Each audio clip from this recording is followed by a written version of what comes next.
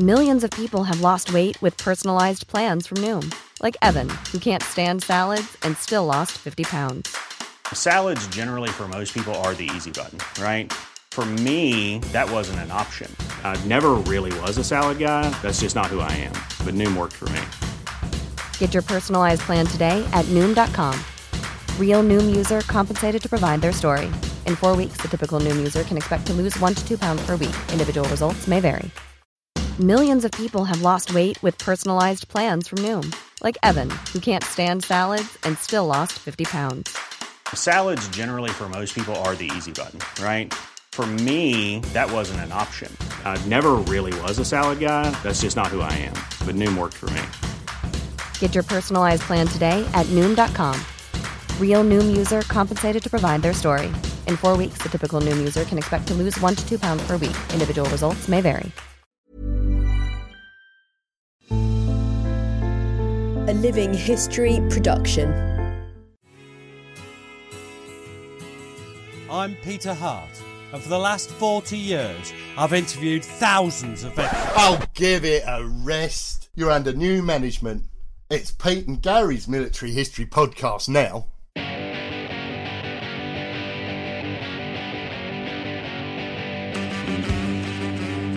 Hello, I'm Peter Hart, and I'm with everybody's favourite. Who am I with? Who am I with?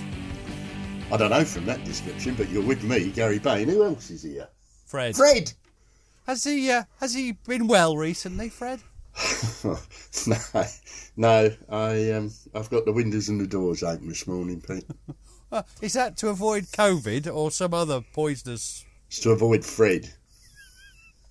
He's been active this morning, has he? Oh, just a bit. I just noticed your eyes are watering. Yeah, we're back on Zoom. We're all in lockdown.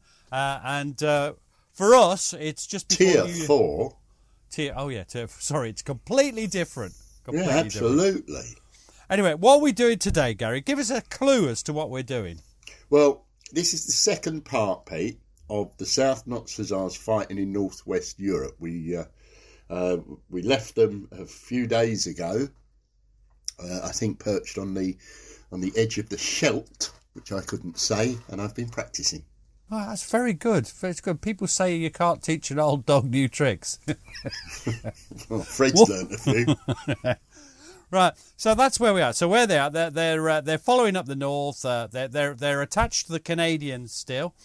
The overall background, and you can listen to the last one if you want to know the real background. But the Germans are desperate to deny Antwerp as a port to the Germans, to the Allies. To the Allies. That'll teach me to concentrate. And the Allies have cleared the south bank of the Scheldt, but the Germans still have a complete grip on Walcheren and South Beveland that form the north bank. Now, I have to be honest with you, before I did this, I had no idea about any of those places, but apparently... I'm not even sure you said it right. Is it Beveland or Beveland? Beveland, you idiot. That means it's almost certainly Beveland. So whenever I'm confident, I'm wrong.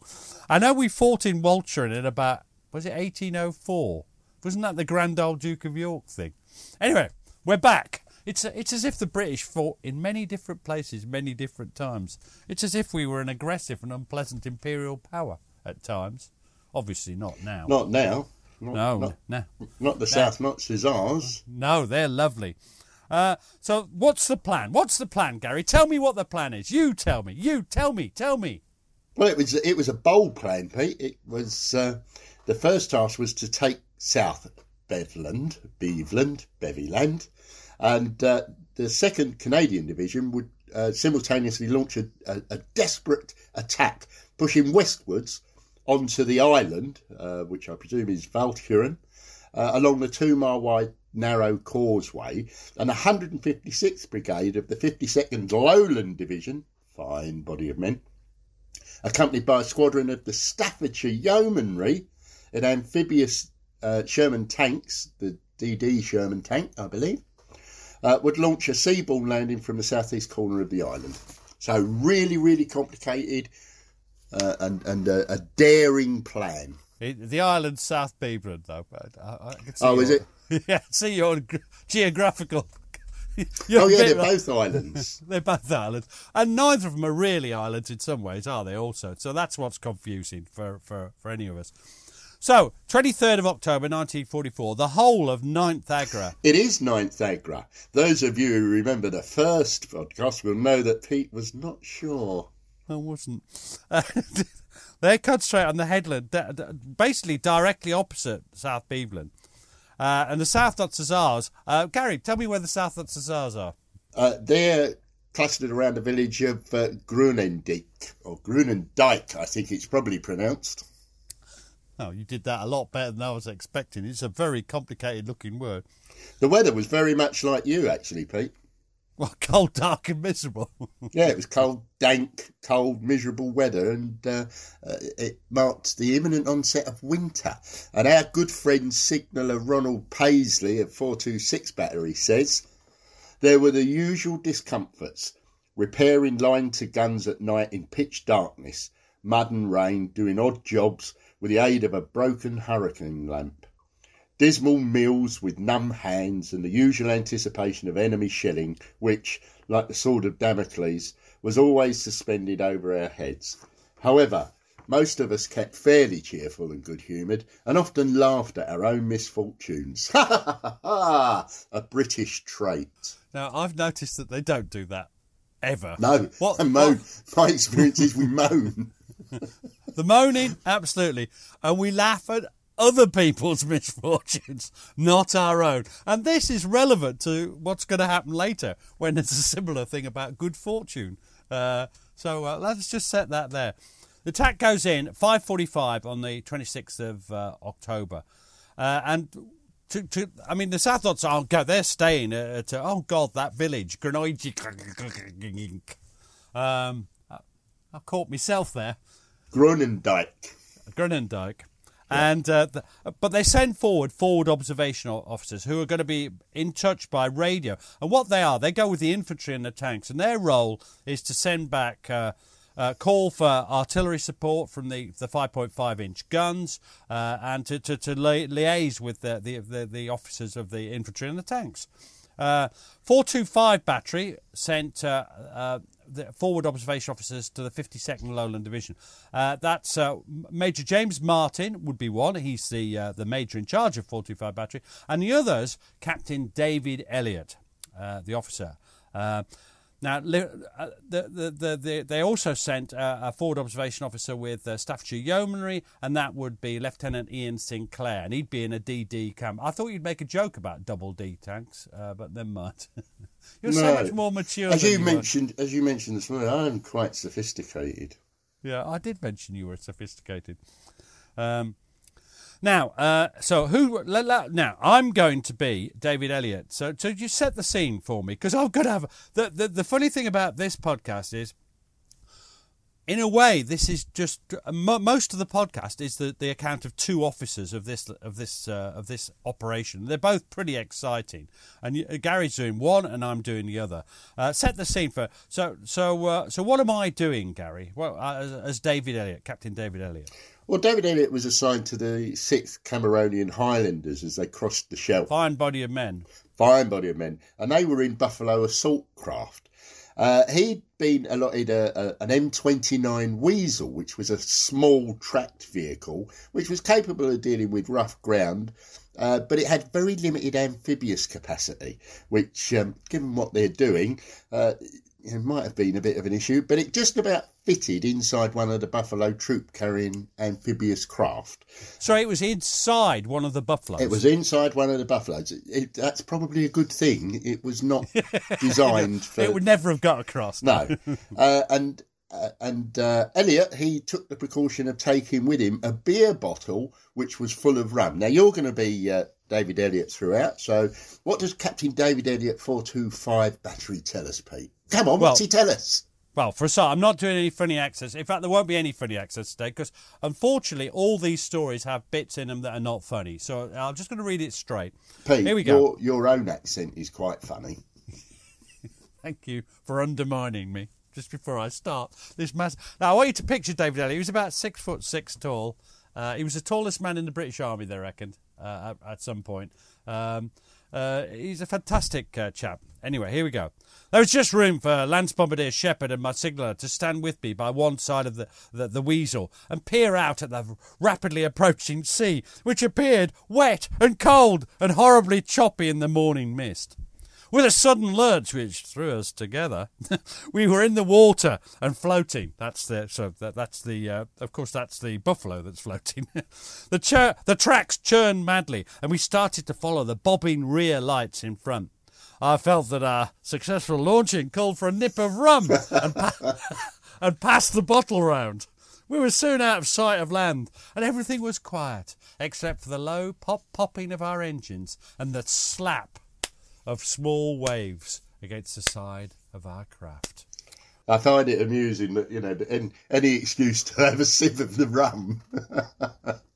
Now, as the barrage opened up, the skyline behind them was lit up with gun flashes, and they had lost their way, and a green light ahead of them told them that they were approaching the wrong beach. And then the Germans opened up. Them Germans! And Captain David Elliott goes on to say, the noise of the shells screaming overhead was very frightening, and the sudden feeling of being lost and absolutely alone was most unnerving. I passed the rum bottle around again and stood up front next to the driver. Dawn was coming fast, and there, looming out of the mist, was the sea wall. As suddenly as it had started, the barrage stopped, and I realised that the assault troops would be going ashore without us. Before I could encourage the Marine to make greater speed, a machine gun opened up on us from the shore. Fortunately, the gunner's aim was faulty at first, and we all dropped to the bottom of our craft and watched the tracer bullets passing overhead. It was too good to last.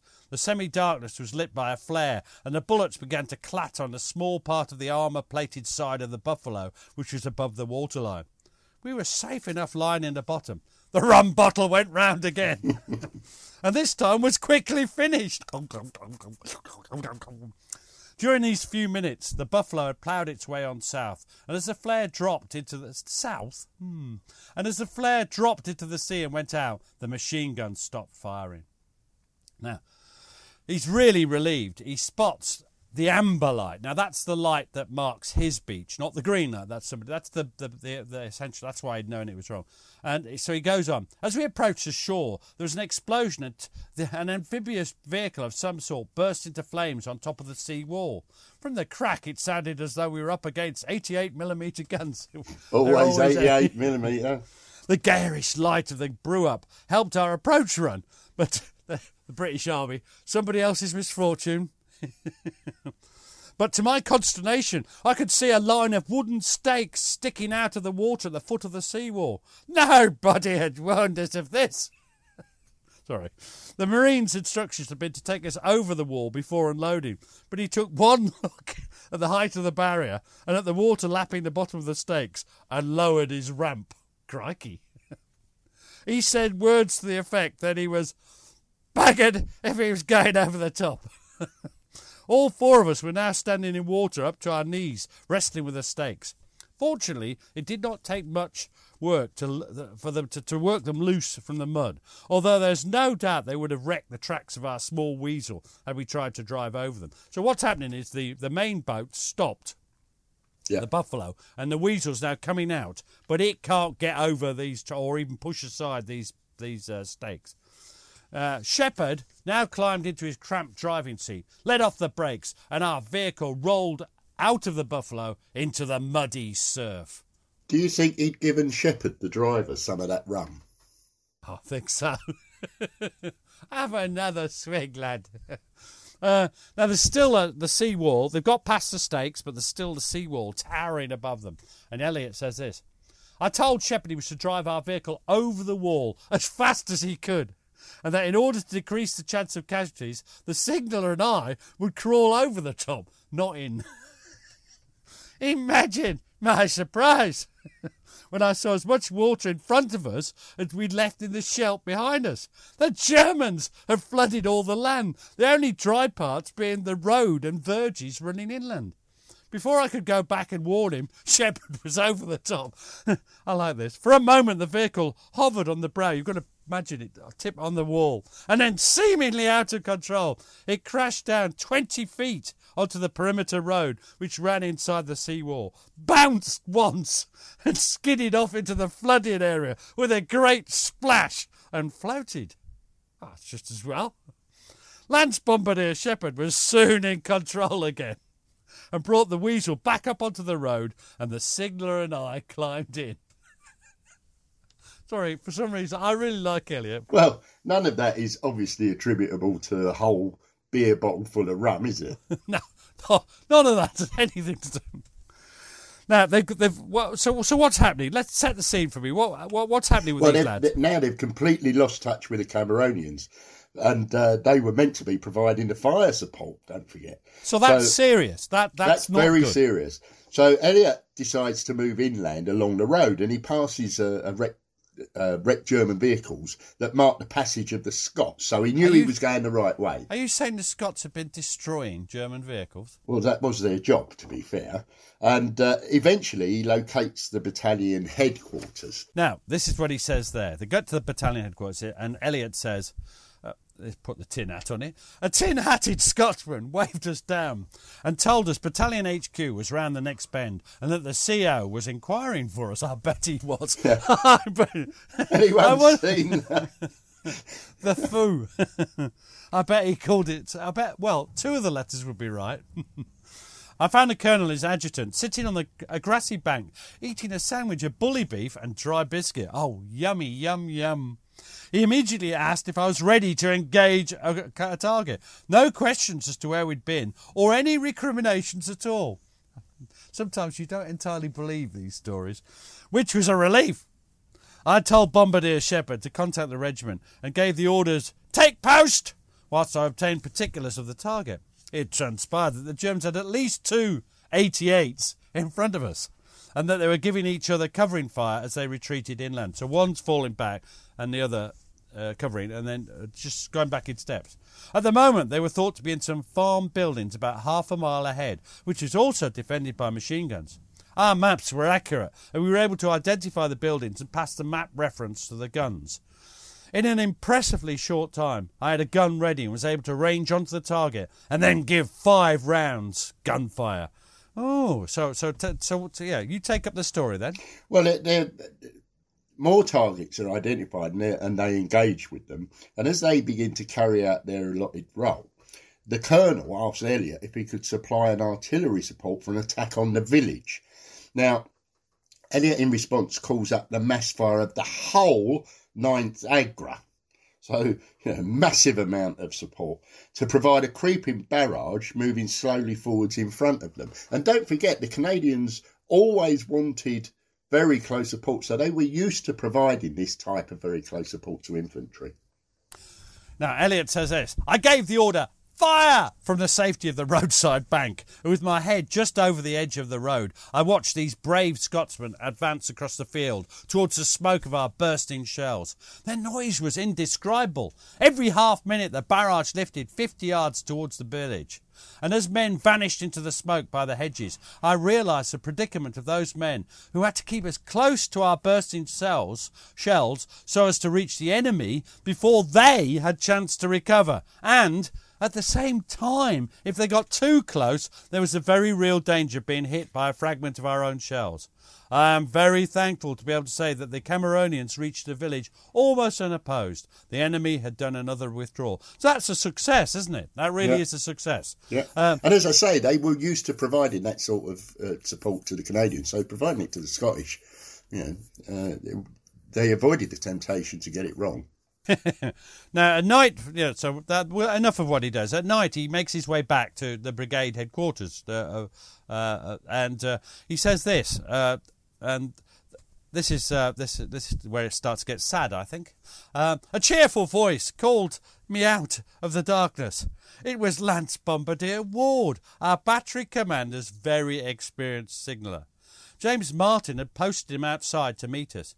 Jimmy Ward told Shepherd where to take the Weasel and how to find the cookhouse, and then said he'd take me to the battery commander. I walked by the side of this man in the pitch black. The next thing I knew, there was a flash and an explosion, and I was blown off the road into the ditch at the side. My head hurt, but otherwise I seemed to be all in one piece, and so I pulled myself back onto the road on my stomach, feeling sure somebody would come hurrying to see what had happened, and the nightmare would soon be over. But not a sound of anybody. I called the bombardier's name, but still silence, and then I reached him lying in the middle of the road. I could not feel any sign of life, and when my hand reached the back of his head, my fingers could tell that Jimmy Ward was indeed dead. I think we can imagine what that means. I got to my feet covered in mud and blood. The explosion had been a mortar shell which had passed close by my head before exploding on the road on the other side of my companion, and his body had shielded me by taking the full blast. My luck had not run out after all. Well, yeah, but Jimmy Ward's head. Well, I think you've got a point to make here about the typical soldier. Yeah, I mean, David Elliott has come from the ranks, hasn't he? He's been promoted from the ranks. And you made the point earlier that somebody else's misfortune, but he's thinking about his own good luck.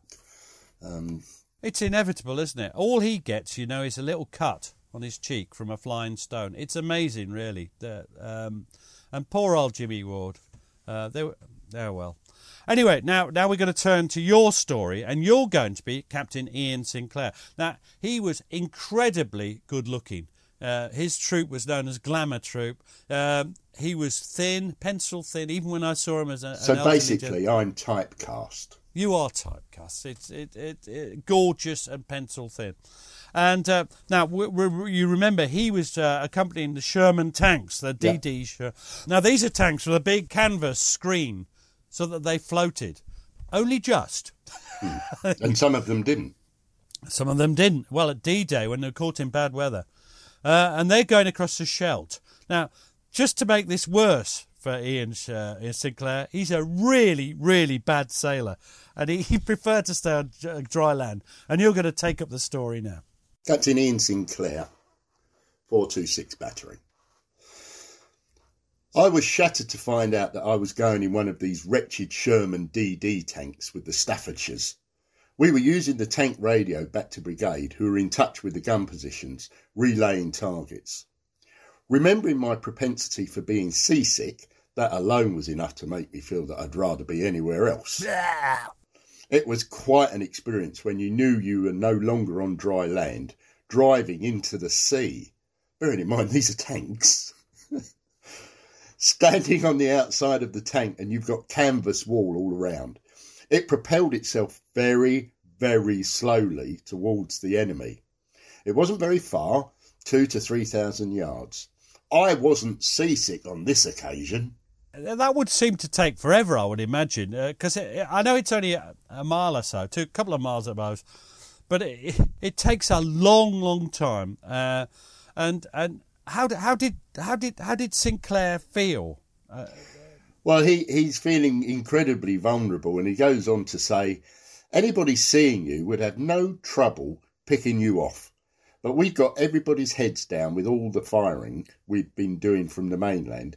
Before we got on shore, we were in all sorts of trouble. Considerable gunfire against the attacking force, more than anybody had appreciated.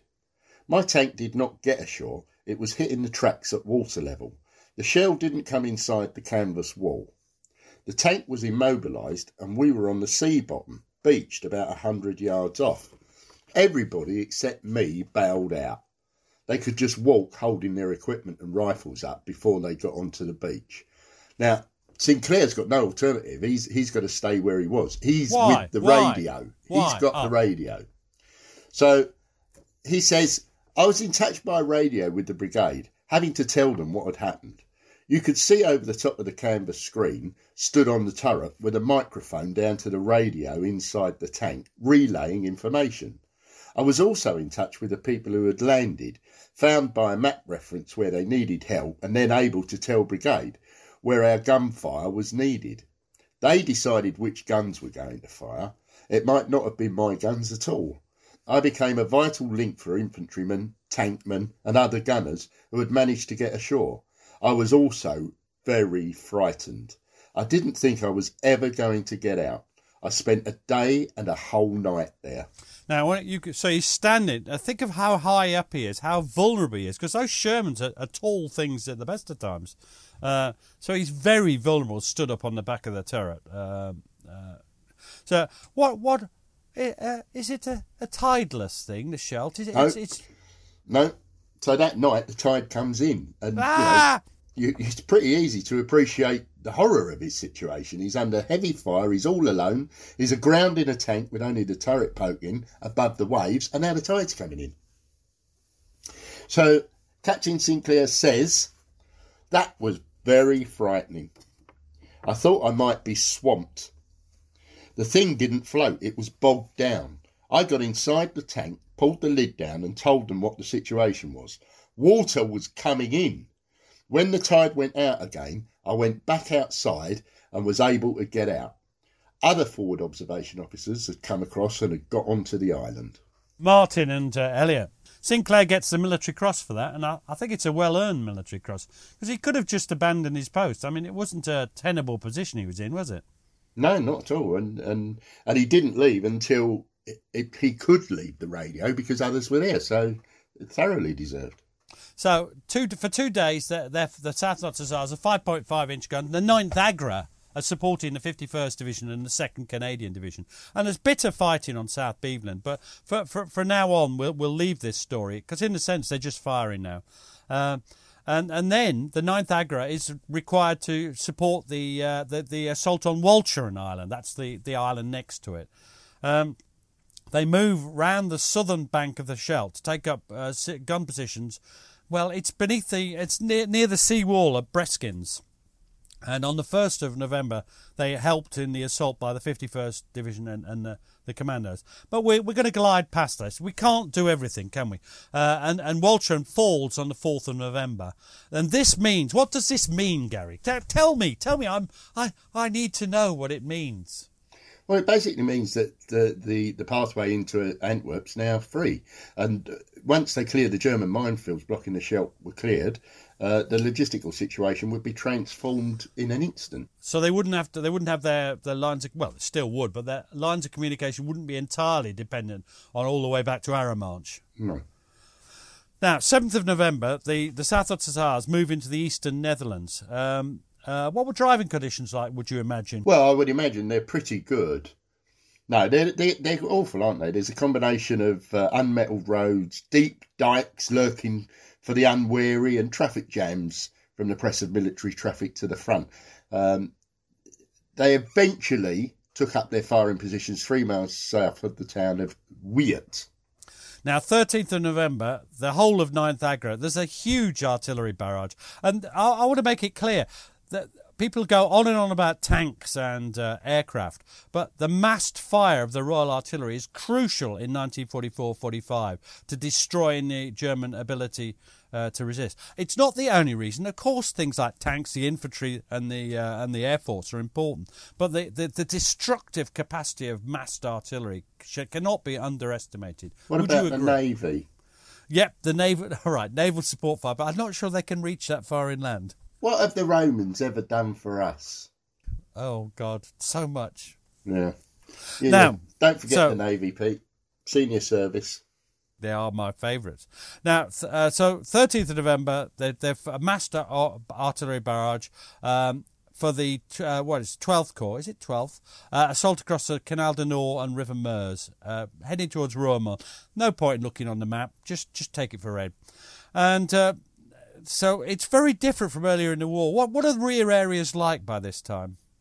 Well, they're really, really crowded, you could say, overcrowded with guns, and it's difficult to find any feasible unoccupied gun positions. So it's all very well saying, set your guns up, but where? Where are you going to do this? Now, 107th, the 107th Medium move into. They're just a couple of miles short of the Meuse, and they're in a dangerous salient. And they get shell and mortar fire coming down on them. But when it comes to it, why can't the German gunners continue to do that? Why do they lose the artillery duel? Why, Gary? Well, they're massively outnumbered. The concentration into the Agras gives the Allies a massive advantage. So the infantry pushed forward, and eventually the west bank of the Meuse is cleared. The South Hussars on 3rd of December move into the town of Sittard, and there's a terrible incident. I remember how upset Bob Falls was when he told me. A high-flying German, it says jet bomber, they thought it was a jet bomber, dropped its bombs at random. And the effects were just awful. Now, Bob Folds was in charge of the recce parties. He was command post officer of 425 Battery. He's getting his guns into position. Now, you're going to tell the story of what happened. This is awful. I went in with a recce party and we staked out gun positions for A and B troops on the right-hand side of a reverse slope hill on the outskirts of this small town.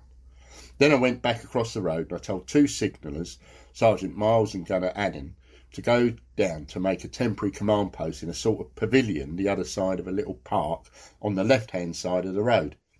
They'd no sooner moved off and there was a terrible scream. A German plane diving, and it put a stick of bombs across the park. It killed Miles and Adden outright. We went rushing down to see what was left of them. The bomb burst right alongside them, and they were both very dead when we got down there. Annan lying on his face and Miles lying on his back. We sent for some stretchers. 1 or 2 Dutch civilians had turned up by that time. We lifted Annan onto a stretcher. As I helped lift Miles onto a stretcher, he was lying on his back and his face looked undamaged. But when we picked him up, his brains fell out of the back of his head onto the floor. I had the job of whipping off to get a spade and bury this before a gawping crowd of Dutch civilians. I always have it on my conscience that I sent them there to their deaths. There's no reason at all why I should, because I was just doing what I had to do, but I was very upset at the time. That's a terrible, terrible quote. It's just so graphic. He was upset. He was upset when he told us. Now, they're still at Sittard when on 14th of December... What happens on the 14th of December? Why does that date? What happens around mid-December, Gary? What happens? Well, this is where the Germans launched their last gasp offensive in the Ardennes, which is known as the Battle of the Bulge. You've had a bit of a Battle of the Bulge over your life, haven't you? I lost it. I'm not sure I've won mine. Anyway, this is Battery Quartermaster Sergeant. They're all getting promoted, aren't they? David Tickle, 425 Battery. And he says this: "We gathered there was no way that the Germans were going to win this war, that it was inevitable, just a question of time, how quick or how long. It changed the attitude of both sides. You realised that things were coming to a finish. Therefore, you were a trifle more careful in what you did and where you went. Not nervous. You kept your eyes and ears open that little bit extra. Whereas the Jerrys realised that this was the end for them, and it was a matter of keeping us out of Germany." Well, the Ardennes causes a huge redeployment of British artillery, armour and infantry divisions. I know the 5 and 4 Far, or 5D 4 Fars, as you like to call them, Gary. The 5D 4 Fars were emergency re-equipped with Shermans and sent down to help stop the Germans at Dinant. But eventually, the Americans, with a little bit of British help, helped stem the German tide. Now, but what's happening to the South Hussars? What's their heroic role in the Battle of the Bulge, Gary? Well, they stay where they are in Sittard. So nothing. Nothing, no. That's good. They had their own problems. Let's not undersell this. So what's their problem? Well, on the 20th of December, giant shells begin to fall all around the gun positions, and our good friend signaller Ronald Paisley of 426 Battery says, "We came under shell fire from heavy guns, 210mm, terrifying speed and burst. One heard the boom of the guns and almost instantaneously an unholy crash and telltale whine of hot, jagged metal. It was dangerous to be above ground at all, and, if on guard, one's position was unenviable. Sea troops suffered with the first onslaught and had a number of casualties, some fatal, in their gun pits. The second night they opened up again, and we had an alarming 3 hours in the cellar. They fell quite near, but just off the position. They struck earth with the sound of a bomb rather than a shell, and the guns were evidently ranging on our own gun flashes. The tension was such that the commanding officer thought it advisable to move into an alternative position, as not only our own men and equipment, but the civilians looked like suffering, their houses being in direct line of fire. Now, that sounds like, again, Gibson taking a good decision. They moved back just a couple of miles to Geelen, and they're there for Christmas. And they're all right there. The Germans didn't pick up their position. Remember, they've lost most of their recce capability by this time, their aircraft recce, because there's complete control of the air for the Allies, except for the odd incident. Now, the war now is just how would you characterise it? It's just an endless progression of movements from gun position, firing bombardments, resuming the advance, and it's cold, it's wet, the mud. Well, the mud's almost as much an enemy as the Germans, although I think the Germans can proudly say that they'll always be more of an enemy than the mud. They're better shots than the mud. Yeah, they are. Then, of course, now the Germans are our comrades in life. But and often as the gunners do appreciate there's somebody suffering more than the gunners. Who is it, Gary? Who suffers more than the gunners in this war? Well, inevitably, as in most conflicts, it's the poor bloody infantry, Pete. And you've got a quote from Ronald Paisley showing a bit of empathy. The sufferings of the fighting infantryman are many. He foot slogs all the time, does the bulk of the fighting, gets a minimum of food and rest for very little appreciation, and those chaps didn't grumble. No. But laughingly and cheerfully belted on their kit and took the road. Now, at times there are quotes that just are so plainly wrong. I mean, I'm not saying he's lying. I'm just saying, laughingly, that chaps didn't grumble. What do you think, Gary? I think they grumbled. I think that's putting it mildly. Now, the 107th will jump, and they get to Susteren on 17th of January 45.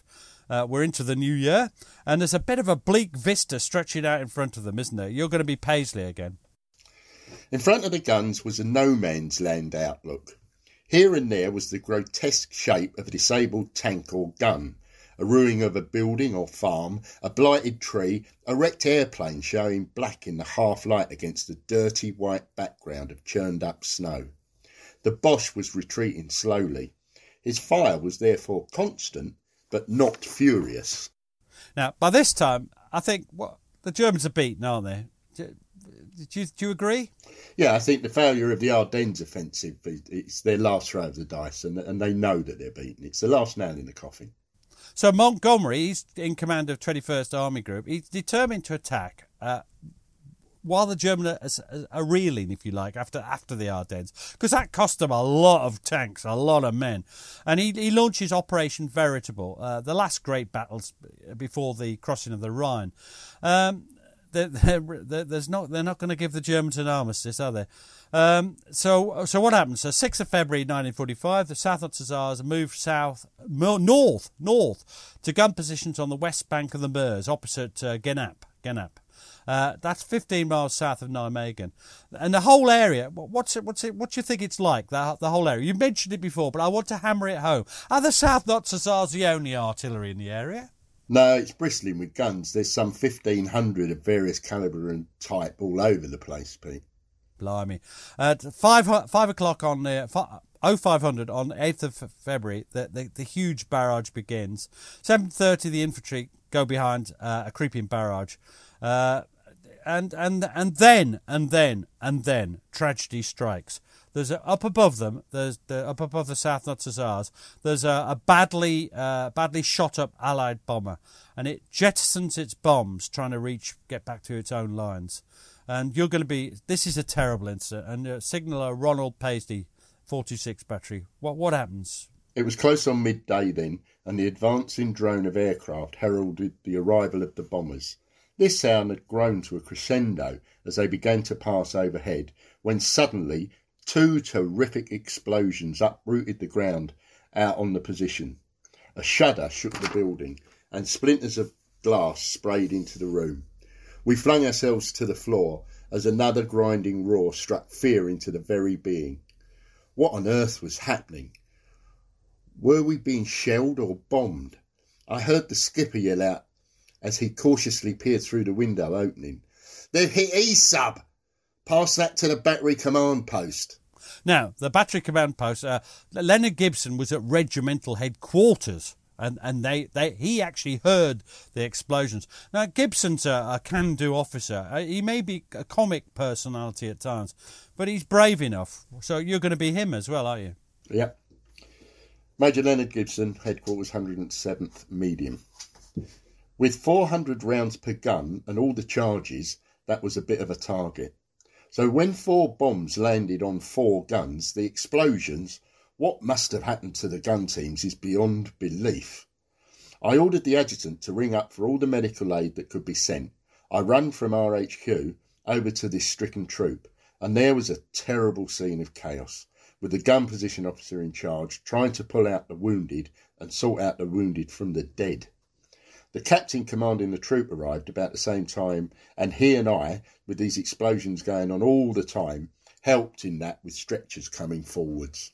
Now, that's considerable courage showed by all concerned there, because there are these shells going off all around them. It's a terrible blow, so many men from just one troop. But what happens at this stage of the war? Is that fatal to the troop, or what happens? No, within 3 days you've got 2 new guns and a batch of replacement gunners have arrived, and the war's carrying on. You know, it goes on and on relentlessly. Now, by this time, the ground on the other side of the Meuse between that and the Rhine's been cleared. The South Hussars have fired about 14,000 rounds by this time, about 830 per gun. It's sheer hard graft, isn't it, Gary? And the gunners must have been knackered, to use the vernacular. They must have been tired out. But what do you think is their motivation? Well, aside from, as mentioned earlier, they know that the war's coming to the end. They know they can't let the infantry down, that they depended for their lives on the guns and the shells smashing down to crack open the German strong points. 1st of March, they cross into Germany, always a big moment. And one senior warrant officer, this is a great quote. I remember him when he was a gunner, if you know what I mean. This is Battery Sergeant Major Harold Harper, 426 Battery. And it's a wonderful, wonderful quote. And I've seen the like from many, many people in both wars as they enter Germany. I couldn't see a thing except white all over. Not a building anywhere. It was really bitterly cold. Another sergeant major came walking down. I could see him now with his balaclava on and his mittens, wafted his arms to keep him warm. He said, "Come on, Harold, when do we start the atrocities?" and that is the sense of humour. It's great. They have a bit of a rest then, and then one final effort. They've got to cross the Rhine. The Rhine, is that a big river, Gary? It's a serious obstacle. Now, you've really actually seen serious. it. I've been on it, but I was about 11. I don't really remember it. Is it how? Go on, give us an idea. Is it big? Is it big, Gary? Yeah, it's very big, and like all expanses of waters, the Germans are going to be the other side and defending against the crossing. So it's a serious obstacle. It takes some doing. So even though they're outnumbered and battered, and they're defending their homeland, aren't they? Can things still go wrong? Do you think? I don't. Yeah. Well. I mean, you can still suffer massive casualties here. I cannot overemphasise this. It's a serious obstacle. And as you rightly say, this is now the heart of Germany. They are going to fight for every inch, irrespective of their own situation. And we're not going to lose the war now, the British aren't going to, the Allies aren't going to lose the war. But serious casualties are serious casualties, and they could be awful. Anyway, the South Hussars, they're not going to cross in the assault. They're provided a barrage. They move up to the main British concentration area at Xanten. And Leonard, you're allowed to use your posh voice here, because this is a funny one. Leonard Gibson, he's got an estate agent's eye for a good property. I know where we'll go. Lovely sea view, Rhine view. So he picks out the ideal position for a command observation post, so he can watch what's going on. And he seems to have picked too good a position, doesn't he, really? Anyway, you're going to be Leonard Gibson. I look forward to hearing. This is the only accent we're allowed in the whole bloody thing. I was found a wonderful place on this wooded hillside where the whole operation could be seen from. Eventually the colonel and those who were directing from, if any special direction was wanted, would order it from that point. After we'd been there about half a day, some very senior gunner arrived and said, "You seem to have got the spot here." I said, "Yes, sir." He said, "Well now, could you possibly move about 30 to 40 yards away? Because I'd like to take this area over. We have some VIPs coming, don't you know?"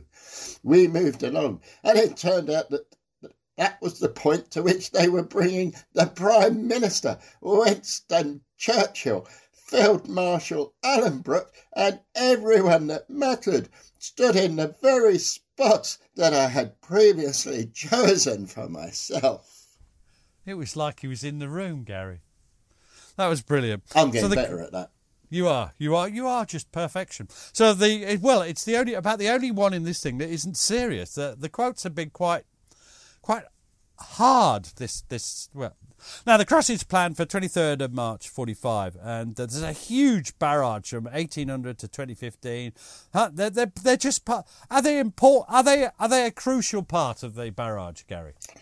Well, they are, but they are just part of a concentration of hundreds of medium and heavy guns that fire a preliminary heavy counter-battery barrage, because the job is to silence as many as possible of the identified German batteries. But they're just, they are important, but they're part of a massed firing. They're a cog in a wheel, an important cog in a sort of wheel. After they dealt with the identified German batteries, they'd switch their fire to the support of the assault troops. This is very like the First World War in 1918, isn't it? By 30th of March, the fighting moves out of their range. It's going well. It's always a good sign when the fighting moves out of the range of 5.5-inch gun, because they can fire a long way. And then they're ordered to one last task. They're going to support the operations of the 1st Canadian Corps. They're going to clear the island formed by the River Waal, never heard of it, and the Rhine, close to Arnhem. And they move up, and they're soon busy firing, bang, bang, bang, in support of 49th Division as they cleared the island. And then next, 2240 on 12th of April, there's an assault across the River Isle on Arnhem itself. And Ronald Paisley watches the barrage. He's a signaller, remember. He's not taking part, he's watching. And you're going to do this one. As dusk was merging into the dark, we let fly with the artillery barrage, and soon the night was shattered by the tornado of sound. Tanks hurled rockets over the river. Thin red streams of fire arched upwards.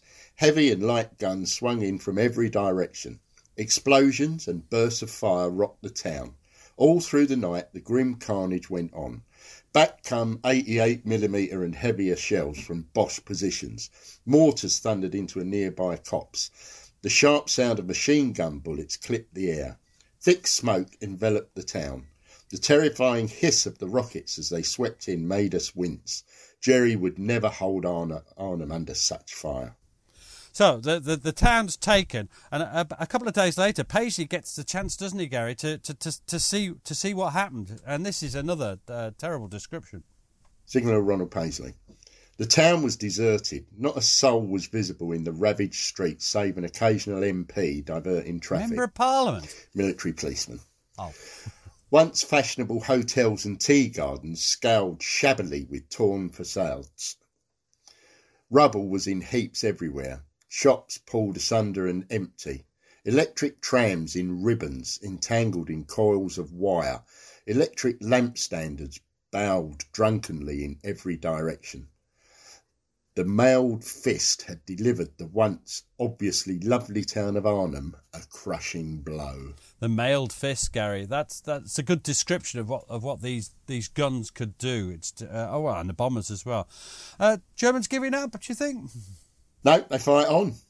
Well, amongst the South Hussars, people are beginning to notice that the end of the war is coming. And I remember when I was doing The Last Battle, a book on the last days of the First World War. This always fascinated me, the view of men at the end of the war and how they feel. This is Battery Sergeant Major Harold Harper, because the Germans are still killing people.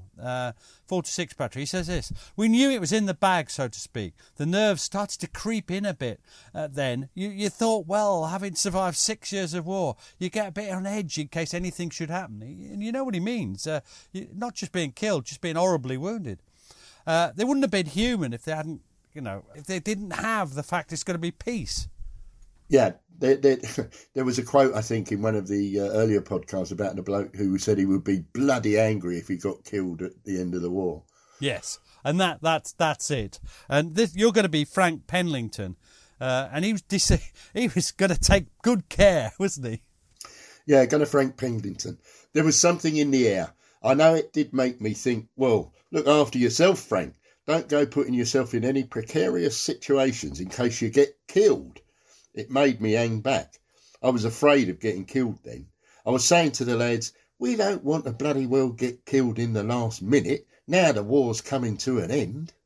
Now, 24th of April, the regiment fire their last rounds. This is the end for them. After that, they're essentially not in the war. They're moving too fast for medium artillery. And this is Troop Sergeant Major Albert Swinton, 425 Battery, because something happens while they're firing. The very last round for each gun of the war. What happens? We got this order to fire a one-round salvo. They all fired all right, bar one, and he got a premature. The shell burst in the barrel. The barrel peeled back like a banana, and one of the chaps got a piece of barrel in his foot. As it turned out, it was the last rounds we fired in the war. But they were very lucky, because we've talked about prematures before. They can kill the whole crew. So just one bloke having a wounded foot, they've got away lightly. There was no more fighting, but they carry on moving forward, and eventually they settle into billets, village billets near Coesfield. You might have known Coesfield. It's in the British Army area. 425 Battery were at Gescher, and 426 Battery, at Ramsdorf.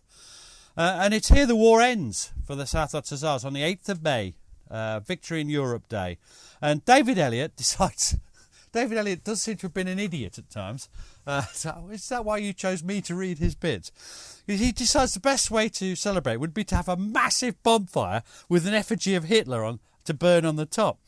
And he puts himself in the most surrealistic danger after the war's finished. And this is the quote from him. "We all drank too much, and at what stage we decided to light the bonfire, I don't know. I was very worried because it had been raining and everything was wet. It was 8 to 10 feet high and fairly large with this dummy of Hitler on the top. I'd kept a can of petrol to make sure the bonfire went well. I climbed up on top of this bonfire. The men were all surrounding it, and a lot of them had got lighted brands," he means torches. "I started pouring this petrol down from the top, a good 10 or 12 feet up in the air, and then I had this horrible feeling that somebody was going to throw the lighted brand on the fire. And here was I, stupidly pouring a can of petrol. I don't know whether I could make myself heard, but I shouted to the men to, 'Hold on till I get down.' I suddenly thought, to get right through to the end of the war, to go and incinerate myself on VE Day,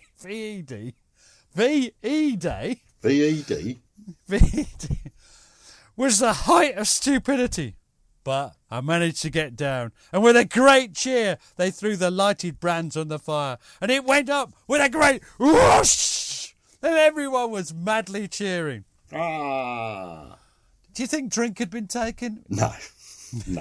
Many of the men had drunk far too much.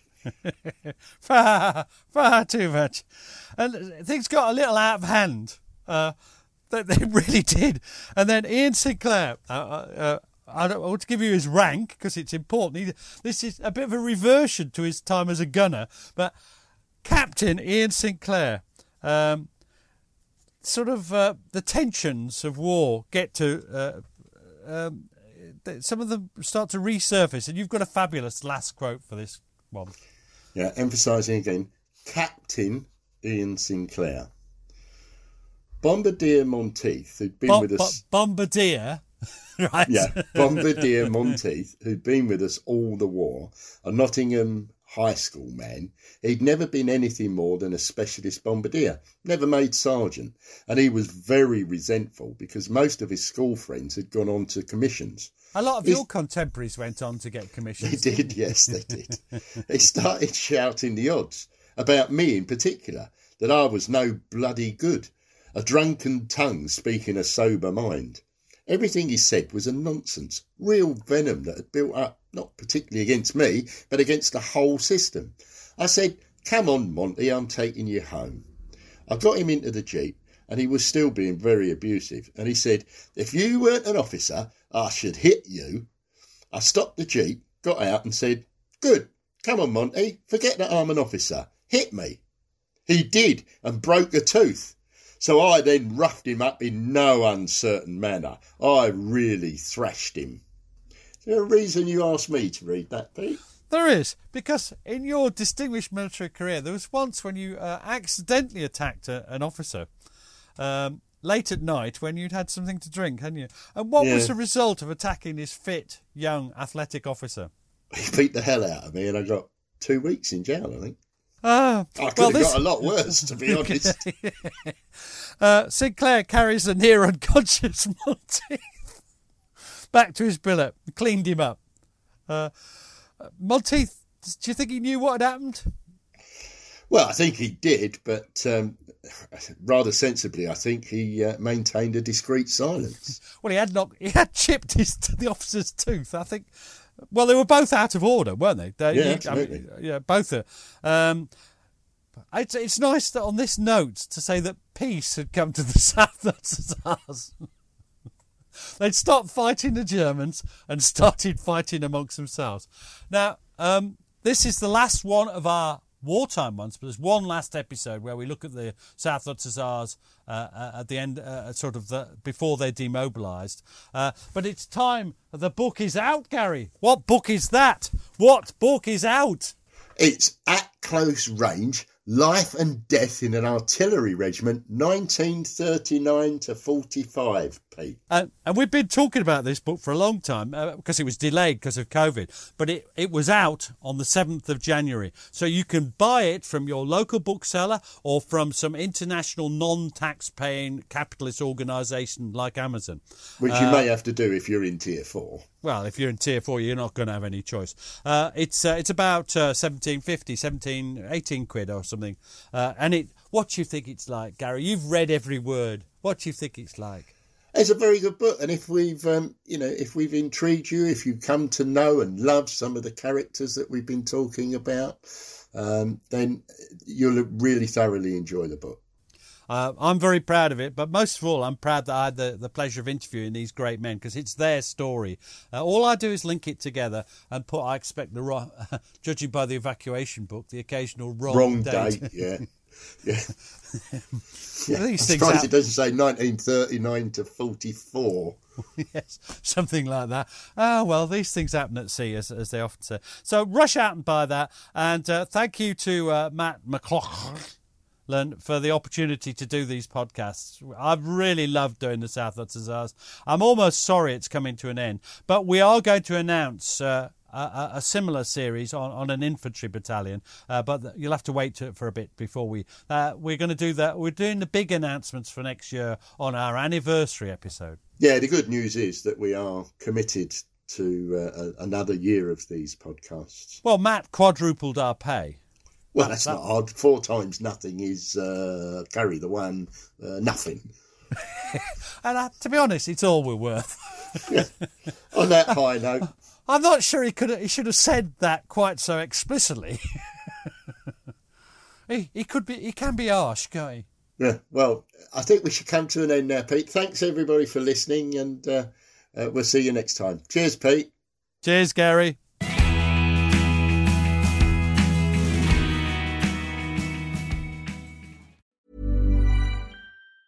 Planning for your next trip? Elevate your travel style with Quince. Quince has all the jet-setting essentials you'll want for your next getaway, like European linen, premium luggage options, buttery soft Italian leather bags, and so much more. And is all priced at 50 to 80% less than similar brands. Plus, Quince only works with factories that use safe and ethical manufacturing practices. Pack your bags with high-quality essentials you'll be wearing for vacations to come with Quince. Go to quince.com/pack for free shipping and 365-day returns. Thanks for listening.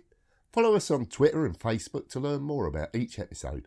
And if you'd like to support the podcast, you have a couple of options. You can buy us a coffee at buymeacoffee.com/PGMH, or consider subscribing to the podcast for only £2 per month and get ad-free listening and bonus content.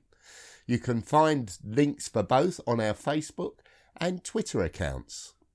Sounds great, doesn't it?